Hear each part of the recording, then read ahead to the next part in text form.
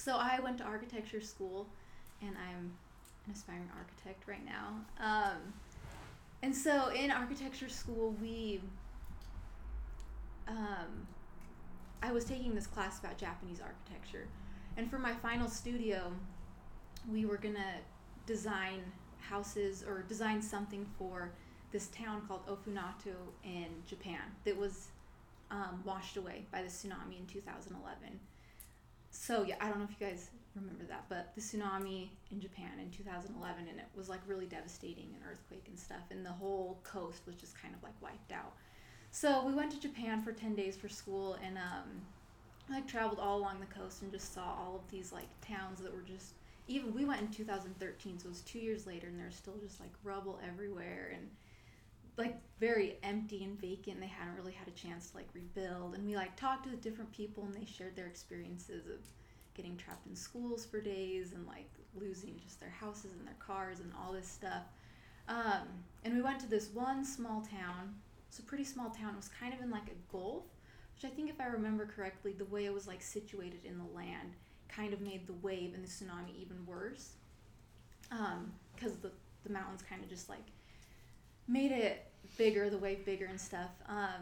And this lady, I don't even know her name because it's Japanese, but there was this lady who lived in this town, and her house got wiped away, and I think she had 2 close family members pass away as well. So she'd kind of lost like everything, but she was able to like make it to higher ground and kind of escape the wave. But after all was said and done, she ended up, there was just temporary houses all over, and they were kind of like in school auditoriums or like churches or hospitals, just like anywhere where there was spaces where people could go.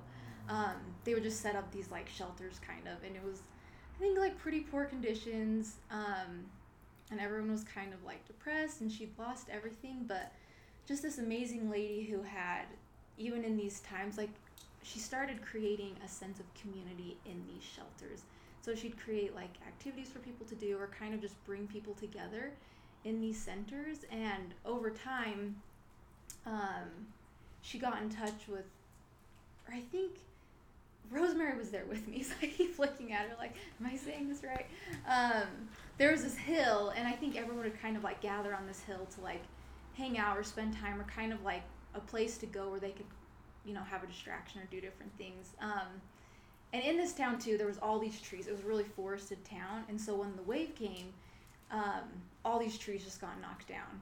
And so anyway, this lady had created this really cool thing that the community loved, and everyone would come and like do all of this stuff together and kind of got to know each other.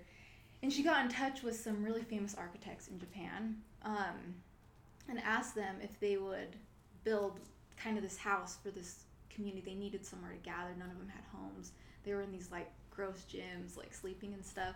And so a foundation was created called A Home for All, and these like 5 famous architects for free built this like really cool, I should have brought pictures, but this really cool kind of like treehouse looking structure. And they used all of the old tree logs, like the reclaimed tree logs that had gotten washed away, and built this cool tree house. And the whole community would come, and just like this lady, this ended up being her job. She would like stay there, and like visitors would come, like I don't know, like journalists and stuff, like people would always come and just visit, and the community would come, and she was there like all day, like feeding people and making tea, and like yeah. And I just remember sitting there as she was telling the story, and I was like trying to write all these notes, because it just like left such an impression on me that I think even when something like devastating and tragic happens, and she was like in this terrible spot, you know, like what do you do? Can you even imagine how that would feel? She was able to bring something like so beautiful and so wonderful out of it.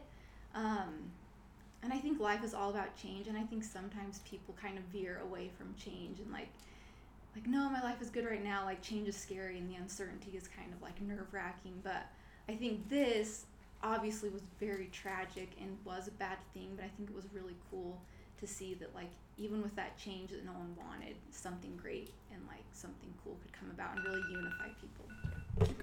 Oh, I'm done. This is perfect.